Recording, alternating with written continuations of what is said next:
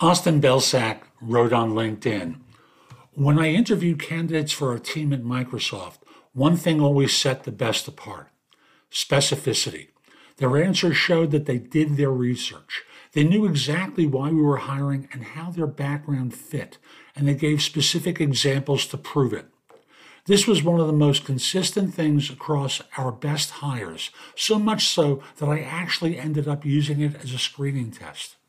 If I could replace Microsoft with a competitor, Google, Amazon, etc., and their answer still worked, it wasn't a good answer. The people who gave catch-all answers tended to show that they didn't do much research and the convo progressed.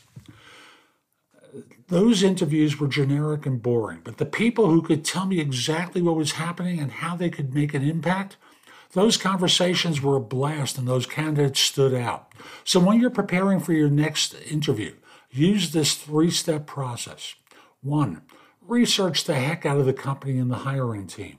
2. Draft up answers that use specific examples and focus on the company's needs.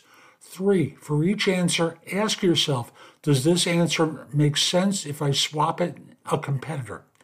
If it does, you need to be more specific. If it only makes sense with your target company, you're in great shape to crush this thing. There's a lot more at thebiggamehunter.us.